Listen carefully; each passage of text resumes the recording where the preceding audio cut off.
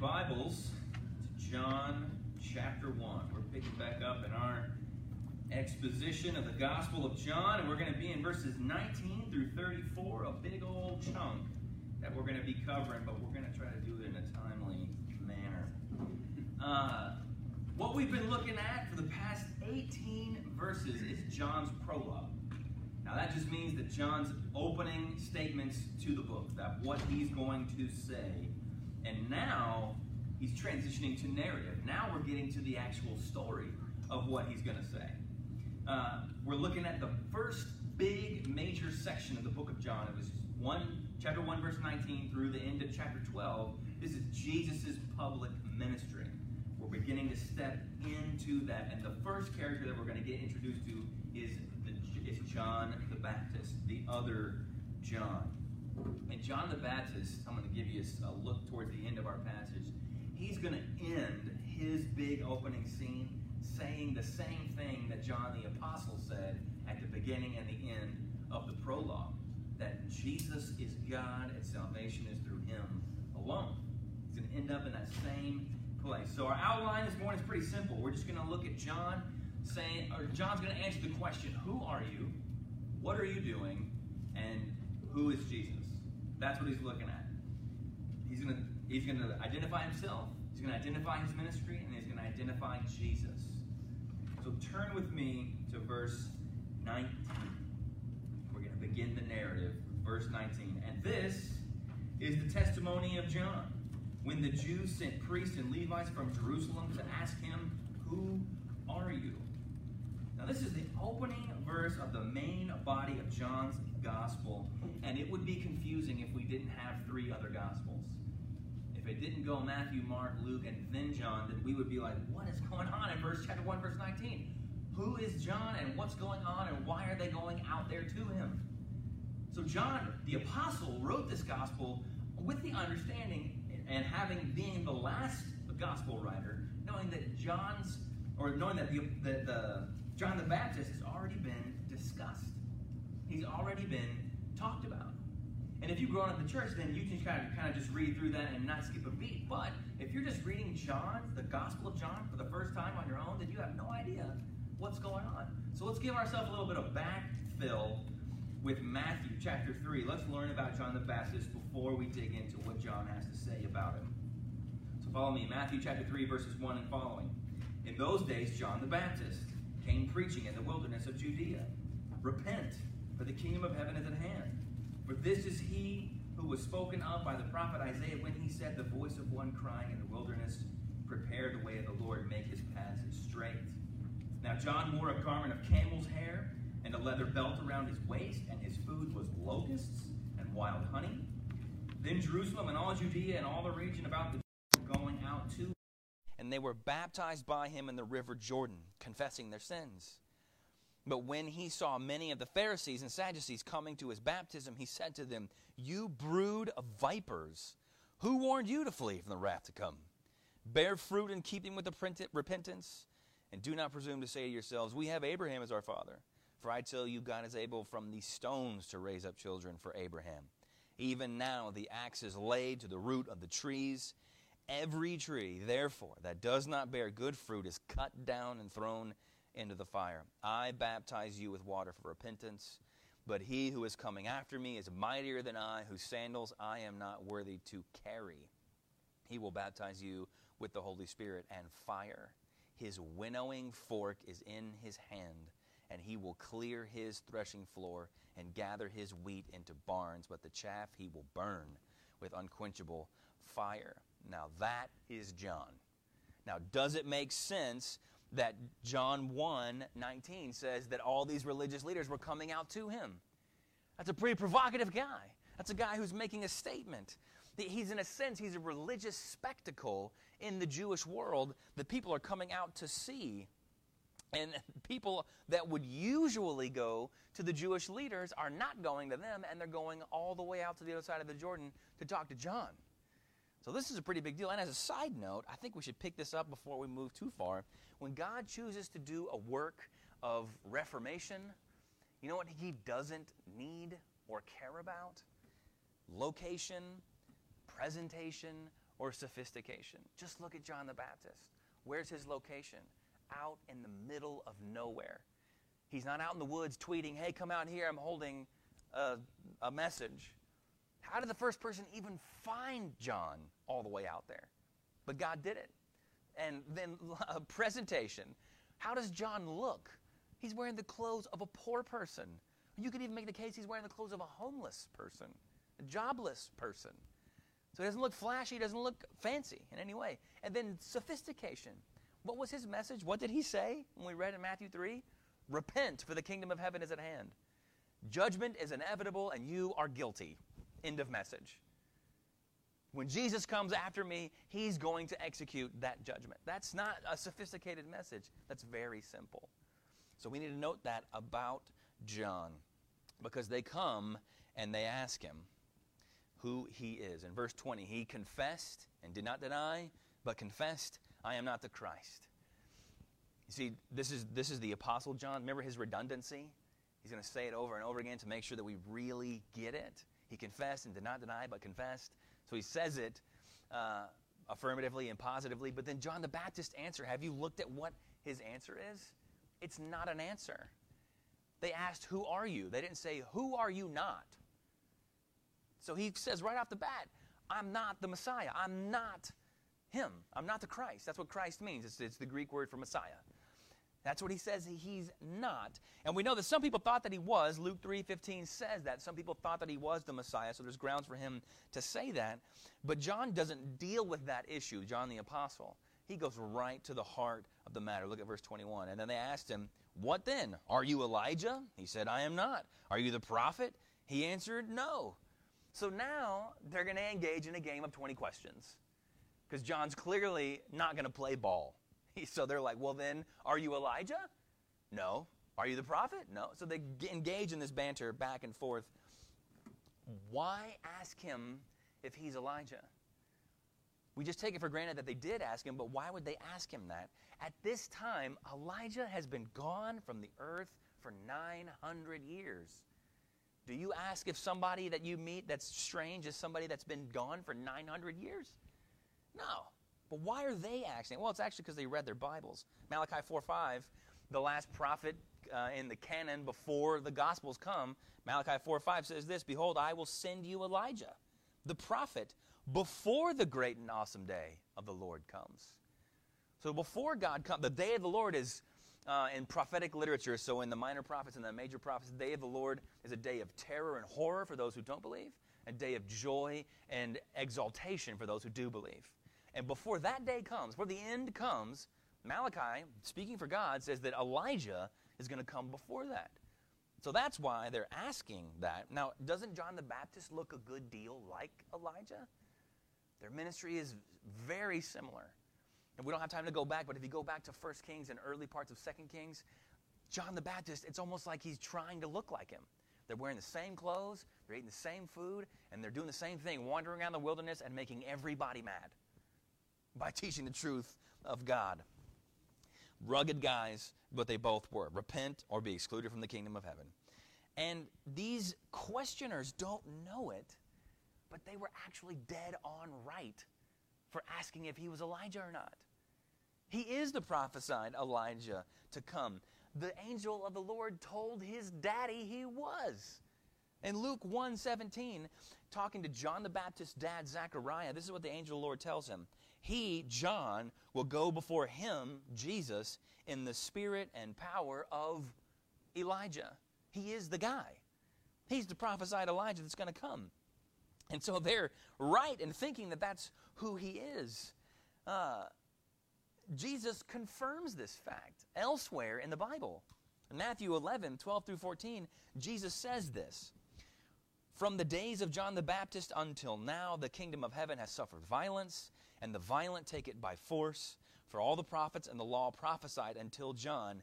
And if you are willing to accept it, he is Elijah who was to come. So Jesus says he is the guy. But John the Baptist doesn't know everything because he is not God. Jesus knows that because he is God. So in his mind, he can say, no, in all honesty, no, I'm not a resurrected 900-year-old dead guy. He can say that. But they go on and they ask, well, then are you the prophet? Well, why would they? Wasn't Elijah a prophet? Why are they asking him the same kind of question in two different ways? Yeah, he was a prophet, but he wasn't the prophet. You see in Deuteronomy 18, when God is leading, if you've been watching our Wednesday night Bible study going through the Old Testament in Deuteronomy, there's this moment about the prophet. God tells Moses there's going to be a prophet who comes up after you, who is like you, but is greater than you. He will speak everything that I've ever told him. He will never deviate from my ways. In Deuteronomy 18, 15, and 18, the Lord your God will raise up for you a prophet like me from among you, from your brothers. It is to him you shall listen. And then God says, I will raise up for them a prophet like you, Moses, from among their brothers. And I will put my words in his mouth, and he shall speak to them all that I command him. Now, again, they're asking John the Baptist, are you the prophet? Because they read their Bibles, and they're looking for this guy. But John denies that title as well. So now they're done playing 20 questions. Verse 22. So they said to him, who are you? We need to give an answer to those who sent us. What do you say about yourself? They're like, okay, look, man, we're done playing 20 questions. We got to get our bosses off our backs. Just tell us who you are so we can get out of here. We're sick of being out here. All four gospel accounts give the same answer in verse 23. He said, I am the voice of one crying out in the wilderness, make straight the way of the Lord, as the prophet Isaiah said. Isaiah 40 verse 3 is where John is pulling that. And we read it already in Matthew chapter 3. They all affirm that this is who John is. He is the voice crying in the wilderness. He is the one that Isaiah said must come before the Messiah comes. He is that individual. And then did you notice the differences between those two? Jesus is the Word. Remember that? The Word made flesh. In the beginning was the Word, and the Word was with God, and the Word was God. And what does John say he is? He's just a voice. He's a voice, not the Word. He is the means of communication. Jesus is what is being communicated. He is the substance. John's just a noise. So he differentiates himself that way on purpose. Now, John the Baptist didn't know the entire plan for his role in the Messiah, but what he did know is that he was the forerunner. He was absolutely clear on that. And he was to declare, he's like the herald running in front of the king's entourage as the king goes from village to village. The job of that herald was to run into town before the king and the caravan got there and say, the king is coming. And you better be right with him before he gets here. He's a herald proclaiming the king. He is not the king himself. And John knew that about himself. And he's the voice of one crying in the wilderness that God promised centuries prior that he would send a forerunner before he sent his Savior, and he would be crying in the wilderness. Now, John is actually located in wilderness, right? He's on the other side of the Jordan River, not in settled territory. It's wilderness. But what he's really in the midst of is a spiritual wilderness. He's in the midst of a spiritual desert. So John the Baptist, what he's done is he's piqued and revived an interest in holiness and obedience to God. And Jesus is going to come in after him and carry on to fullness the ministry that he began and could never finish because he was just a man. And Jesus is a God-man, the God-man. So now we're clear on who John is. Well, now they're going to move into what are you doing? So John's identified himself. Now he's going to identify his ministry in verses 24 through 28. So the lackey troop of the Pharisees, they're going to keep pressing in. Verse 24. Now they had been sent from the Pharisees. They asked him, verse 25, then why are you baptizing? If you are neither the Christ, nor Elijah, nor the prophet. So the significance of John saying to them, I'm the voice crying in the wilderness, doesn't seem to resonate with them. We would presume that they would know that verse, but that doesn't fit with their theological narrative. They were looking for a cross-section of those three characters in the Old Testament, the Christ, the prophet, and Elijah, assuming that they're got to be all three, or they're going to be all at the same time, or three in one, what's going on? They're not clicking with the voice crying in the wilderness, this forerunner concept. So now they're kind of asking them, what gives you the right to baptize? What gives you the right to host this ministry out here, out from under the umbrella of any synagogue or any organized religion? Who are you to do this? They weren't looking for a voice. They were looking for those three individuals. and they're particularly concerned about his act of baptism. Now, when we read this about John the Baptist, that doesn't mean that Baptist churches are the actual real ones, because theirs is the only name that appears in the Bible. This is a different kind of baptism. This is not the kind of baptism that we practice here in the New Covenant. It's not the same thing. So we baptize, as all Protestants, we baptize as a sign and seal of the New Covenant. That's what our baptism is. That baptism, which is instituted in the book of Acts, well, really from Jesus at the end of Matthew 28:20, 28:18 through 20, and then in the book of Acts, baptism comes as we as Orthodox, little o Orthodox churches practice as a sign and seal of the New Covenant, of what God has promised. It's an outward symbol of an inward reality, and that inward reality being the washing of Christ's blood. That's an outward symbol of that. So in a sense, it replaces circumcision as the sign of the covenant. We're no longer having to do that as the sign. We are having to baptize as the sign. Now, John's baptism was not that kind. Now, why? Let's consider the context of what John is in. Is John the Baptist and everybody living inside the four Gospels, are they in the Old Covenant or the New Covenant? They're a part of the Old Covenant. They're not a part of the New Covenant. I know we're reading the New Testament, but John and everybody listening to him are Old Covenant people. So they're still under the Old Testament law, as was Jesus himself.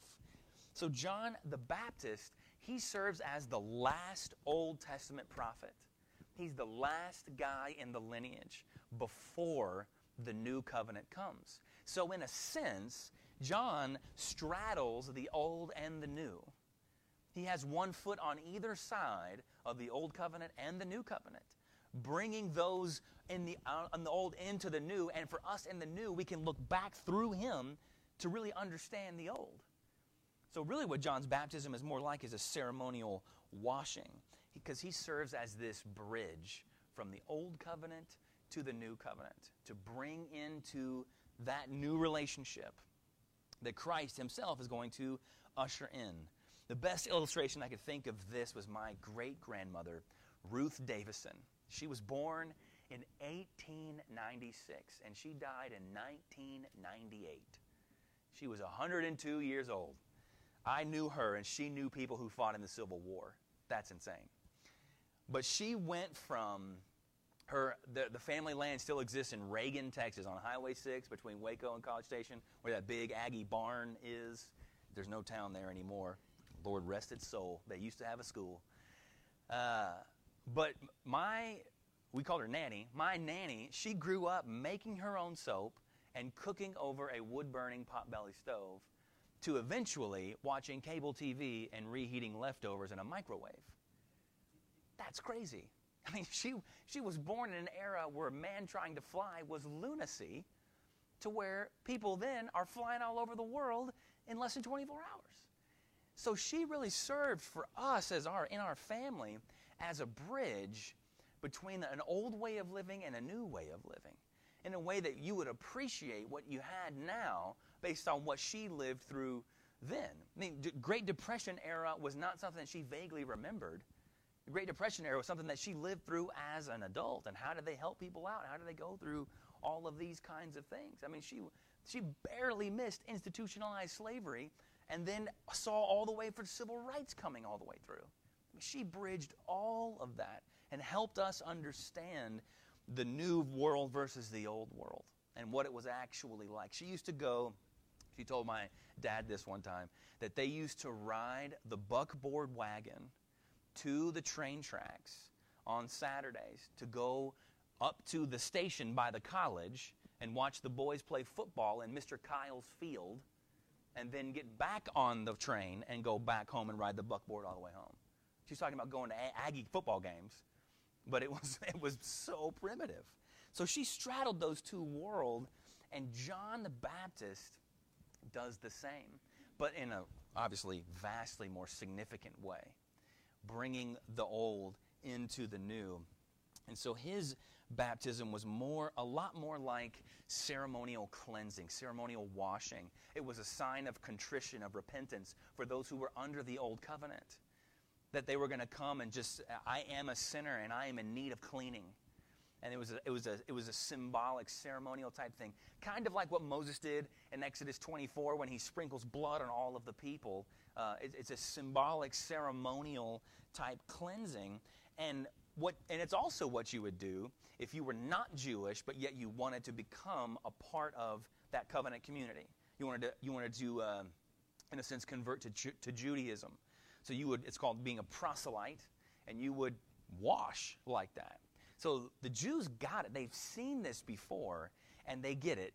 Gentiles are unclean, they're gross, they're dirty, they're outside of the covenant people, they're impure, they've been eating impure things their whole lives, they've been doing impure things their whole life. So yeah, they need to go through that ceremonial washing. But what was different was John was saying to Jews, you need to repent and you need to be washed. He was going to those who thought that they were clean and saying, you need to change. You need to consider yourself in the light of God. You are wrong. Those who were the keepers of the tradition, you are unclean. Now this, speaking of A&M, I did go there and graduate from there. And A&M, if you've never heard, takes pretty seriously some traditions that are trivial at best, we could say. But they take them super seriously. And there are right ways to walk and speak and talk and places you can go, and right ways to watch football, wrong way. You didn't know you could watch it wrongly. You can at A&M. You can watch it wrongly. There's even certain trees you can't walk under, even though there are paved sidewalks under them. You just can't do it. Lots of legalism running around there. And when I was in college, my roommates and I were what you are called derogatorily as a 2%er. If you don't know what that means that you're only giving 2% to the traditions, which is not good. In milk, that's great. That's the best kind of milk you can get. But at A&M, that's the worst thing you can be, is a 2%er. You're not really giving your whole heart and soul to it. And we were actually pretty bad. One time, we do the whole saw varsity's horns off thing. You sway back and forth. Well, one time at a basketball game, my roommates and I were on the end of an aisle, and we leaned against the sway to where they were hitting a wall, and they couldn't get all the way over. Needless to say, it did not go over well. We thought it was really funny. But the inside core of A&M is in that very word, the Corps of Cadets. They view themselves, and my dad was one of them, as the keepers of the tradition. That they are the ones who have the purity of it all. And everybody else who's not in the Corps, it's great that you do this, but it doesn't really matter. We are the purity. We are the reality. We keep the traditions and hold on to them, because we started as a military school and we sent more officers to World War II than West Point did, and on down the list. And what John the Baptist was essentially doing was going to the members of the Corps and saying, you are 2%ers who don't even know how to sway right at football games. That would cause a riot. Yes, of course we do. John the Baptist was calling the nation of Israel to repent against their rebellion to God. Just like Isaiah did, just like Daniel did, just like Ezekiel did, and Joel, and Micah, and Amos, and Elijah, and Elisha, and on down the whole list of prophets. He was no different than any of them. And it was the command of God through his chosen speaker that everyone who is trying to be obedient to God should come out to the Jordan River and be baptized and washed. Now, the questioners still don't get it. Look at verse 26. John answered them, I baptize with water, but among you stands one you do not know. Even he who comes after me, the strap of whose sandal I'm not worthy to untie. You see what John is saying? He's like, you guys are hung up on baptism, but all I'm doing is getting people wet. My bigger role is the voice in the wilderness crying to make straight the way of the Lord. None of this is about me. I'm not trying to build up for myself a ministry or a name or a new way to express what our fathers have handed down to us. I am here to tell you about somebody else. Somebody else is coming. None of this is about me. They keep going back to him Who are you? Because he's a threat to the religious institution. And he keeps saying, there's one coming after me. This one coming after me is so great that I am too low. I am too worthless. I am so much of a dirtbag, I can't even pull the lace on his sandal. I'm not even worthy to do that. That is too high a job for me. That is too noble a task of me. And if you understood first century world cultural practices, touching somebody else's feet is the lowest and most degrading thing that you could do. That's only for slaves to do. And John says, I can't even do that for this guy, let alone host him in my house, let alone embrace him or consider him an equal. I'm too low and disgusting to just pull the string that keeps his sandals on his feet. Now keep that in mind for when we get to John 13. Because John the Baptist says, I'm too low, pathetic, disgusting, and dirty to untie his sandals. And in John 13, Jesus says, I am not too high to wrap myself in a towel and wash your feet. Keep that in mind for coming down later down the pipe.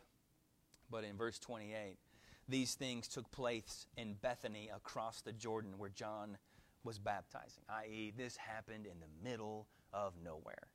The Jordan River runs north and south. Israel and the nation of Israel is on the west side of it. So the Jordan over here, Mediterranean over here. John's on the outside of the Jordan. He's on the east side of the Jordan, in the middle of nowhere, not a part of their society. Now look at verse 29. He's identified who he is. He's identified his ministry, and now he's going to identify Jesus with this verse. The next day, he saw Jesus coming toward him and said, Behold, the Lamb of God who takes away the sin of the world. Jesus now, finally, in the Gospel of John, appears on the scene. We've talked about him a whole lot. Chapter 1 through 18, the prologue, talks about him a whole lot. This is the first time we see him. If John, the Gospel, is a movie, this is the first time the actor playing Jesus comes on the screen. This is the first time we actually see him. And what is he doing? He's coming out to John. Now, there's certain discussions about whether or not John has already baptized him by this point or not. Some say that he had already baptized him and Jesus is coming back out again. But we're going to look at it from the perspective of Jesus coming out for the first time to be baptized, because that's a point we need to talk about. Why did Jesus need to come out to John in order to be baptized? Well, Jesus says in Matthew 3, verse 15, that it was fitting to fulfill all righteousness. Remember, John's an Old Covenant prophet. He's an Old Testament prophet. And Jesus has got to be a perfectly righteous individual. So God works through, in the Old Testament, prophets. And what do the faithful people do when they hear the voice of God in the prophet? They do whatever he says. So God says through John the Baptist to come out and be washed. So Jesus does that, even though he has no sins to confess to John before he goes under the water. He's coming out to fulfill all righteousness because Jesus keeps perfectly God's word. He's an Old Covenant person and does whatever God calls them to do. Now, look at this moment. This is what I want to put us into. This is the big crescendo of our whole text this morning. Put yourself in John the Baptist's shoes. We got to immerse ourselves into his moment, in his eyes. He's a prophet. As a prophet, you wake up every single day to a fight. That's what's coming every day for you. Nobody wants to hear what he has to say, and he is the only one telling the truth. The only one speaking truly for God, and the establishment hates him for it. And his message is wildly unpopular with the churched crowd. Repent, for the kingdom of heaven is at hand. Wildly unpopular message. He's infuriating the religious leaders. I don't know if you caught it when we read Matthew 3 earlier. What did he call the Pharisees? Brood of vipers. That's a Bible way of saying sons of snakes. And who is the snake? Satan. So he's calling you sons of the devil. Nobody likes the prophet, and there is always somebody trying to kill the prophet because his message is uncomfortable. To give straight, non-sugar-coated truth is always unpopular. The life of a prophet is like the life of a wartime soldier. There's always friction. There's always tension. There's always a fight. And even though you have some people around you that may be favorable towards you and may like you, the overwhelming majority disapproves of you, suspects you, and dislikes you. You are telling people who think that they are right with God that they are not. And people who are not right with God but think that they are hate being told that they're not. And that's what John does all day, every day. And then one day, if you're John, you're going about your business. You're doing the work of the ministry. And verse 29, the translation is somewhat unfortunate because it says the next day he saw Jesus coming toward him and said, there's really this moment, the word that's used is a word that describes a rising up. He like looking up. That he's down working and doing what he's supposed to be doing, and then he looks up and then he sees coming across the ground. He sees the Lamb of God. He sees redemption embodied, walking towards him.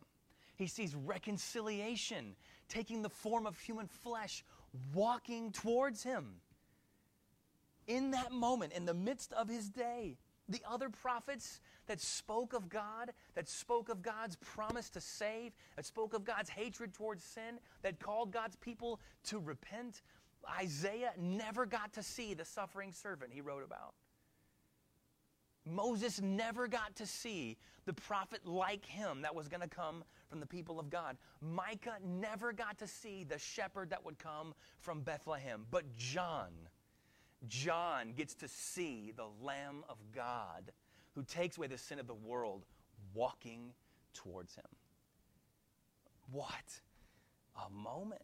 John sees the fulfillment of centuries of prophecies walking towards him.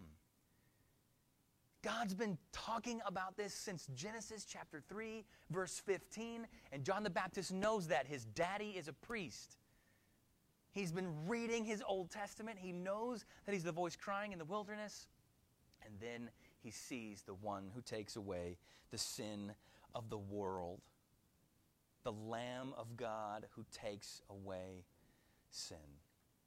Now, when he shouts that out, there's got to be a lot of people who immediately have their minds run to Leviticus 16.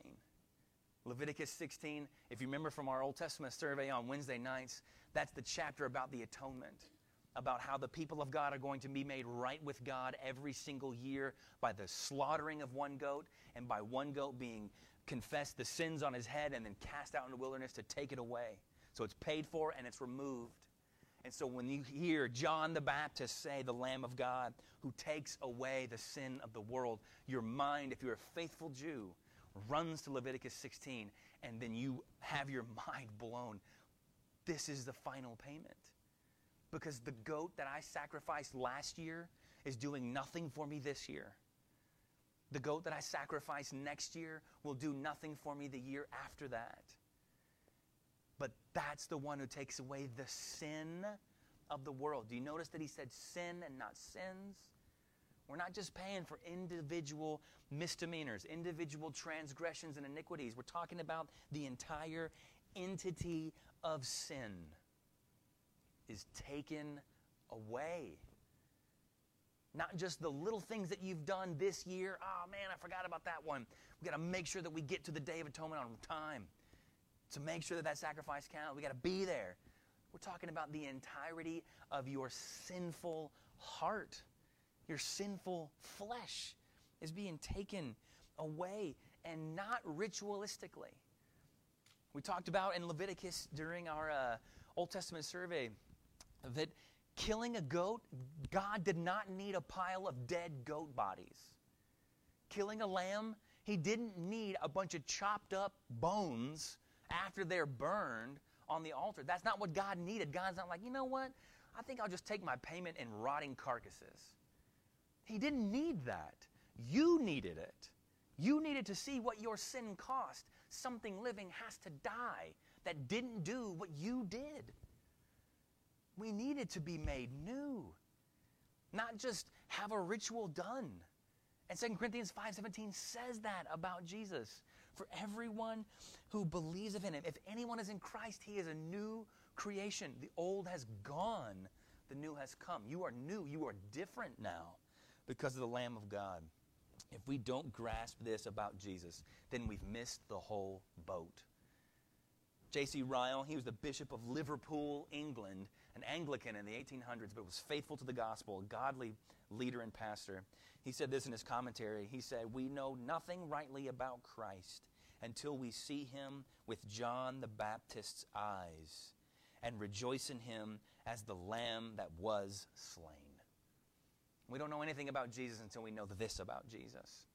Now, Paul preached last Sunday, and he said it wouldn't be a fitting sermon without a Spurgeon quote. And I took that, that's pretty fair. Sometimes I don't have Spurgeon quotes. This is not one of those times. I do have another one. Because he says this.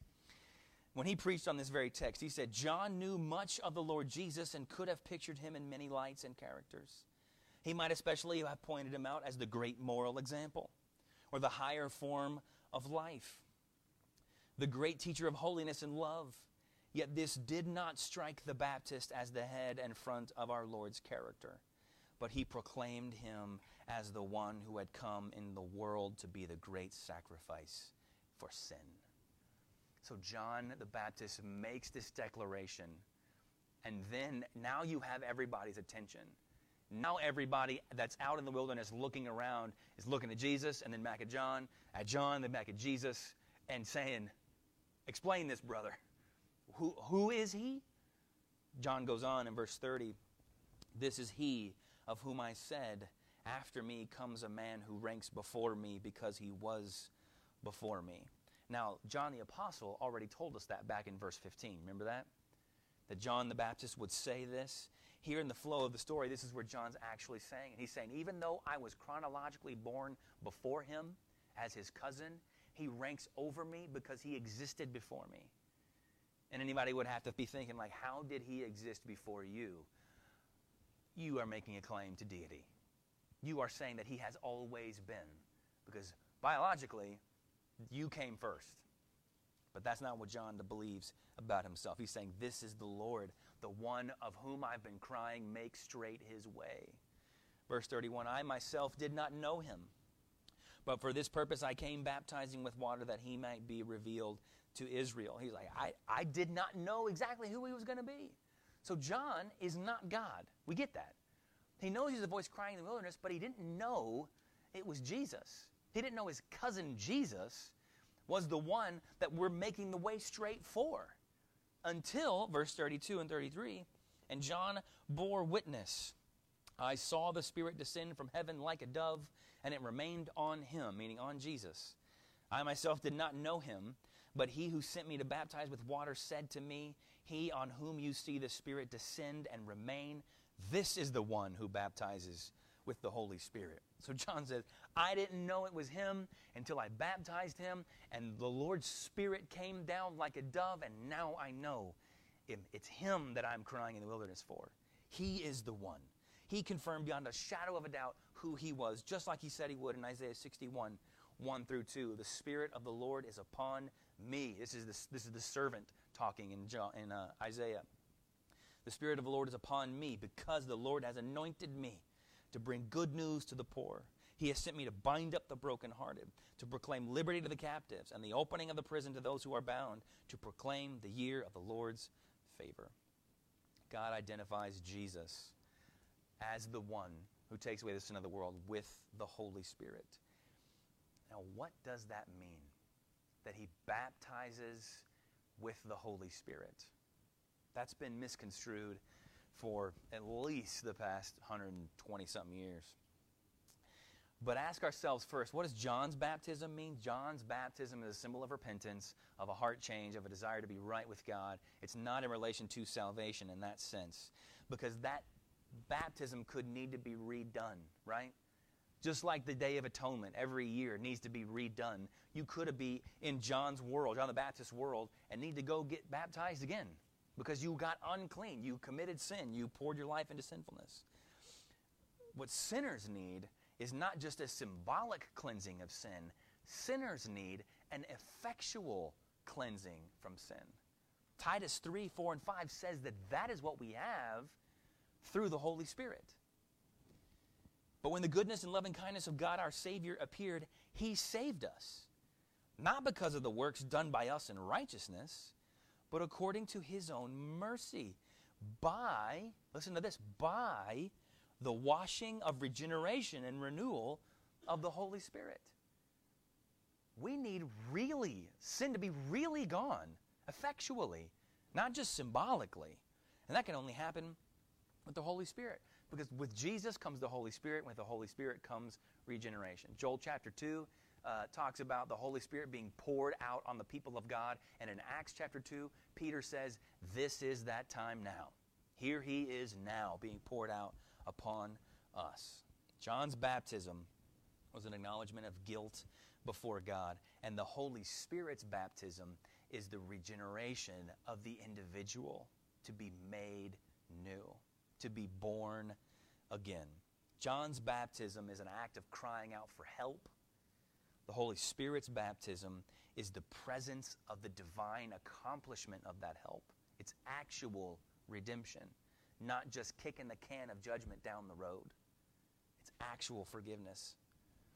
And in verse 34, John's testimony ends, I have seen and have borne witness that this is the Son of God. Jesus is God, and the last Old Testament prophet says so. Jesus is not a skilled teacher. He's not the top dog of all prophets. He's not just somebody to be modeled after. He is God. He makes obsolete everything that came before Him. He fulfills all the righteousness the law requires, and He takes away the sin of the world. And if you do that, then your title is God alone. So John the Baptist ends his testimony where John the Apostle ended his prologue. Jesus is God. So this is essentially John the Apostle is in a courtroom trying to prove whether or not Jesus is the Messiah and takes away the sin of the world. And the first witness he calls is John the Baptist. He puts him up on the stand and says, how do you know that this Jesus is the Lamb of God who takes away the sin of the world? Well, John has three reasons. He says, well, I know because I know who I am. I'm the voice of one crying in the wilderness, make straight the way of the Lord. And I know what I was sent to do, to call a nation, the people of God, to repent. And I also know because when I baptized him, the Holy Spirit came down upon him as a dove. It was a divine sign from God to me as his prophet that this is the Lamb of God. Now, this testimony was coming from the first man to speak for God in 400 years. And we put that in context. Malachi ends the Old Testament. 400 years go by. No prophet. Nobody speaking for God. Nothing. 4 centuries. Our country hasn't even been around for 4 centuries. 4 centuries of silence. Then, the first guy to speak for God when he chooses to break his silence is the one who ushers in as the forerunner, the Messiah, the Savior of all, the Lamb of God. And if John the Baptist, the first one to speak for God in 400 years, says that Jesus is the Lamb of God who takes away the sin of the world, we would be wise to sit up and to listen. And what does it mean that the Lamb has taken away our sin? This is our application for the day. What does it mean that he's taken away our sin? It means that if anyone has repented and trusted in Christ, then your sins are removed from you entirely. Isaiah 53:6 says, all we like sheep have gone astray. Each of us has turned to his own way, but the Lord has caused the iniquity of us all to fall on him, or to be cast on him. Your sin is thrown on him. 2 Corinthians 5:21 says something similar. For our sake, God made him, Jesus, to be sin, who knew no sin, so that in him we might become the righteousness of God. He took our sin. So it means for you, unbeliever, if you are here and you have not trusted Christ, it means for you that all the sin you've done in the past, including the sins you've done this morning, can be forgiven, can be removed from you right now if you will confess and trust in Him. It means for you, believer in Christ, Christian, that you need to stop trying to pay for your sins now. I know it feels noble, and I know it feels holy to flog yourself and to pay for your sins and to punish yourself.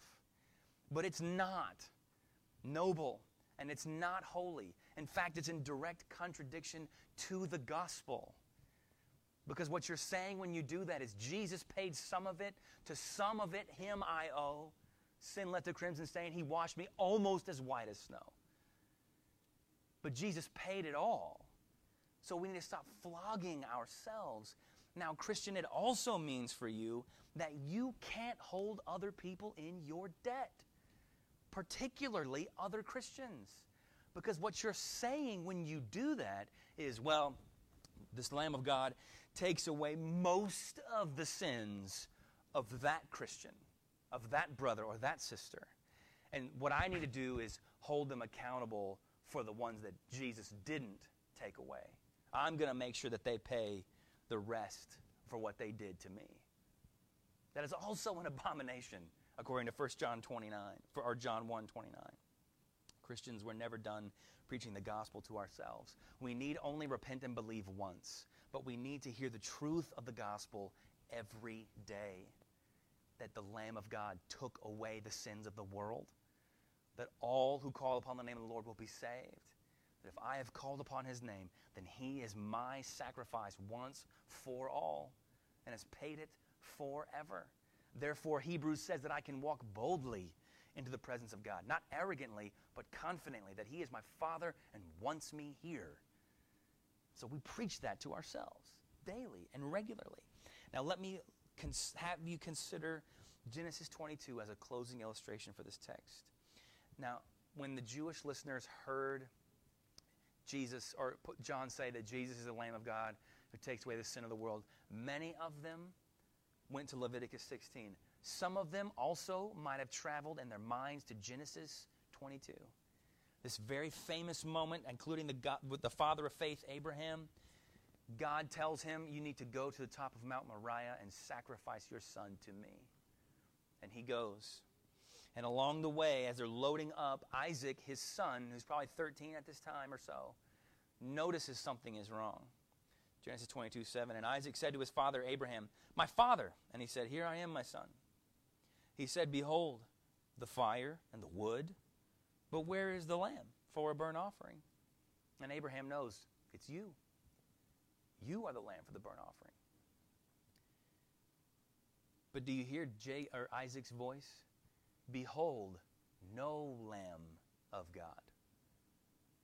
And then he goes on.